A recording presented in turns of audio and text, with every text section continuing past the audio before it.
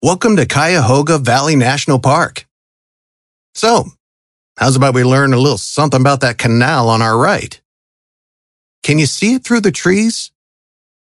That's the Ohio and Erie Canal. Or what's left of it anyway.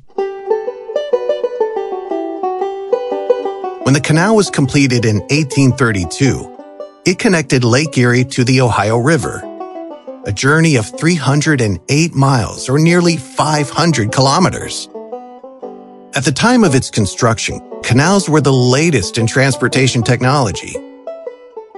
You see, back in the early 19th century, traveling south by horse-drawn carriage across the entire state of Ohio could take several weeks. But a canal boat could make that journey in just 4 days. A boat could also carry a lot more cargo.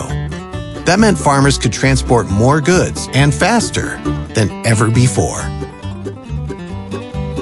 Before canals, Ohio was more or less a frontier state. That meant people lived and traded locally and things moved pretty slow. But after the canals, everything changed. Businesses and populations boomed.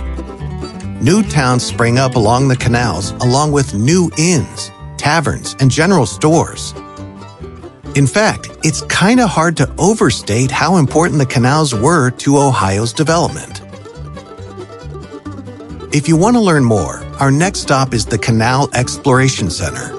It's open 5 days a week, Wednesday through Sunday, but only from June through October. I hope you're here at the right time, because this place is a real park highlight. It's housed in an old canal-side tavern, and it has interactive exhibits that are fun for all ages. I'll let you know where to turn ahead.